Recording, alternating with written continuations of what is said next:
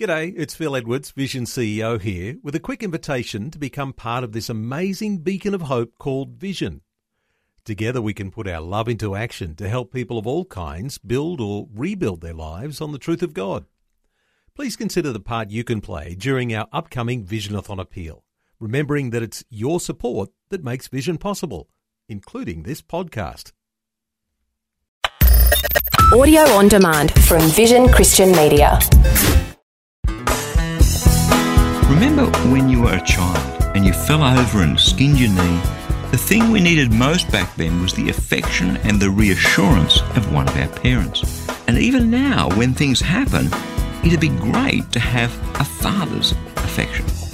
God's our Father, so do you think...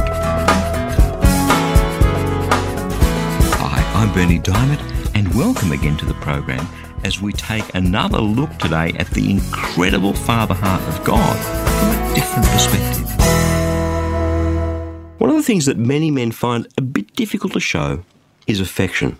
Many of us grew up with fathers who didn't show us much affection, and so, well, you know how it is, it's what we learned. We imagine somehow that being a man, we're meant to be strong, and part of that strength is not to show any affection. Men aren't supposed to cry, men aren't supposed to do this or do that. Now, hopefully that's changing a bit, but you kind of know what I mean, don't you? Often for a man, it's difficult to show affection. But children need affection about as much as they need mother's milk. Affection is what tells them that they're safe and that they're secure and that they're loved and that they're valued and that they're important.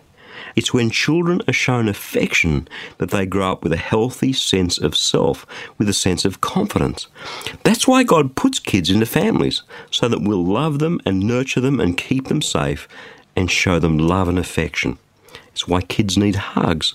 It's why they need words of encouragement. It's why they need to be told, yes, you can do this. Yes, you are beautiful. Yes, you are good. God gave kids parents for us to do that. And a huge, huge part of this safe, loving, nurturing family environment that kids are supposed to grow up in is affection. And when they don't get it, and many don't, the effects on their lives are devastating. So, here's the question. Let me ask you this. If God is indeed a father, as Jesus told us he is, does he show affection? And if so, how does he show affection? A man by the name of Barry Adams wrote a book called Father's Love Letter. It's just a brilliant book, and like most brilliant books, it's quite short, just about 120 pages. And what he does is he goes through God's Word and pulls out the wonderful, warm and intimate things that God says about us, you and me, how God feels about us, how he sees us, and he puts them together in this one book. In that book, he takes us to Psalm 139, where God says, "You may not know me, but I know everything about you. I know when you sit down and when you rise up. I'm familiar with all your ways." Now, we're going to talk a little bit more about that another day. But the point is that God's our dad. He was the one that knit us together in our mother's womb. He was the one that decided the incredibly complex combination of genes and DNA to make us who we are. And he is the one that chose every day of our lives for us. He's the most amazing Father, and his great and mighty Father heart beats for us.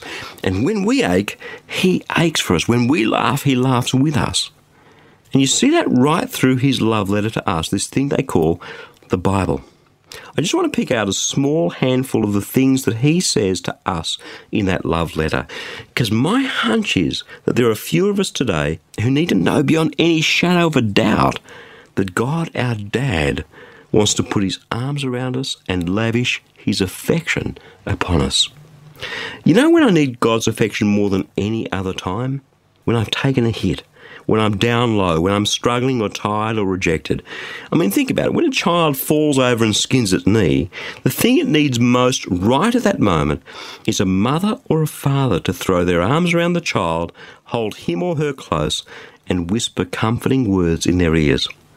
When a young child runs in a race at school, or they try their hardest in the art competition and they miss out on the prize and their lip quivers and the tears well up in their eyes, right at that moment, they need a parent to step in and show them affection both in word and in deed. Affection at other times is really nice. I mean, I love it when my wife gives me a kiss or she cuddles me and she tells me she loves me. I love that. But it's when I've been through some disappointment, or I'm tired, or I'm dejected, that's when the soothing balm of her affection works its greatest healing in me, right? Well, have a listen to the affection that God has for us in those times. This comes from the New Testament, 2 Corinthians chapter 1, verse 3. Blessed be the God and the Father of our Lord Jesus Christ, the Father of mercies and the God of all consolation, who consoles us in all our affliction, so that we may be able to console those who are in any affliction with the consolation with which we ourselves are consoled by God. You see that? God himself pulls alongside us in our affliction, in those times when we need him most. And at that time, we actually need to experience his love. We need to experience his presence. Some people shy away from that, this notion that the religion is something you understand with your head alone and that anything experiential isn't true Christianity. Well, that's rubbish, because the Bible is full of experiencing God. It is full to overflowing with God's express desire to be there for us in our experience so that when we need his affection most, we can have it. Jesus, just before he's about to be crucified, says to his disciples, you know, I'm going to send you another comforter, another one just like me, who'll be with you forever. It comes from John chapter 14, verse 15. And then he goes on to say, I will not leave you orphaned, for I am coming to you. In a little while the world will no longer see me, but you will see me, because I live, you also will live. On that day you will know that I am in the Father, and you in me, and I in you. Now, the point of saying that is that he's about to be crucified, and these guys, these disciples, are going to fear for their lives. And then for a little while, they'll see him again when he's risen, but once he ascends into heaven, physically they won't see him the way they had over the last 3.5 years. They've been with him for quite a long time now. They've seen his miracles, they've heard his amazing wisdom, they've experienced his strength, and in a little while he'll be gone. And so he says to them, I will not leave you orphaned. I will not leave you as little children without a parent to comfort you and guide you and teach you and keep you safe.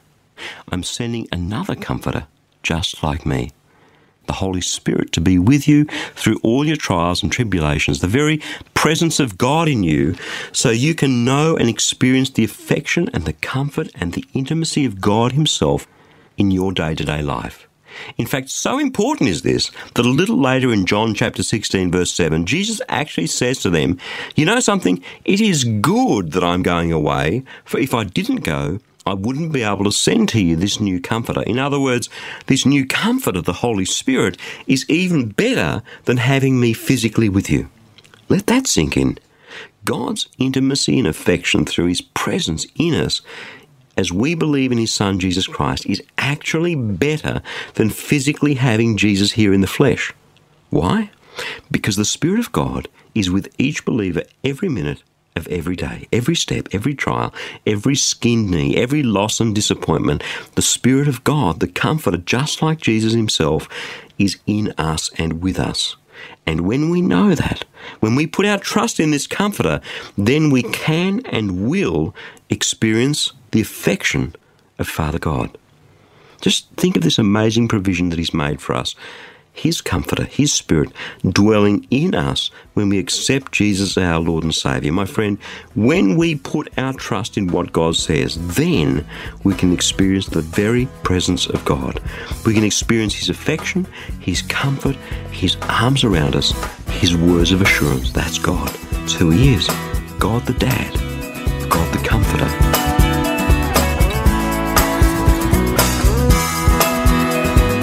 We love sharing the gospel with as many people as possible so they can experience a real and tangible relationship with God.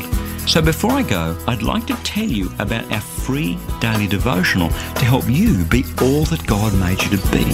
It's called Fresh.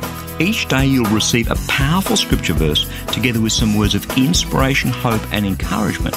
And the best news is that it's completely free and delivered right to your inbox each and every day, where you can choose to read, listen, or even watch the daily video. It's completely up to you. It's God's Word fresh for you each day. To receive your free devotional, just jump onto the website freshdevotional.org. You'll see the Fresh eDevotional sign up right there for you.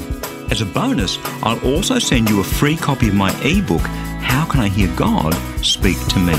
So head across to the website and sign up to receive Fresh. I pray that your heart will be touched and transformed as you draw ever closer to Jesus through His Word. That web address again, in case you missed it, is freshdevotional.org. I'm Bernie Diamond. Catch you again, same time tomorrow, with a different perspective. Thanks for taking time to listen to this audio on demand from Vision Christian Media. To find out more about us, go to vision.org.au.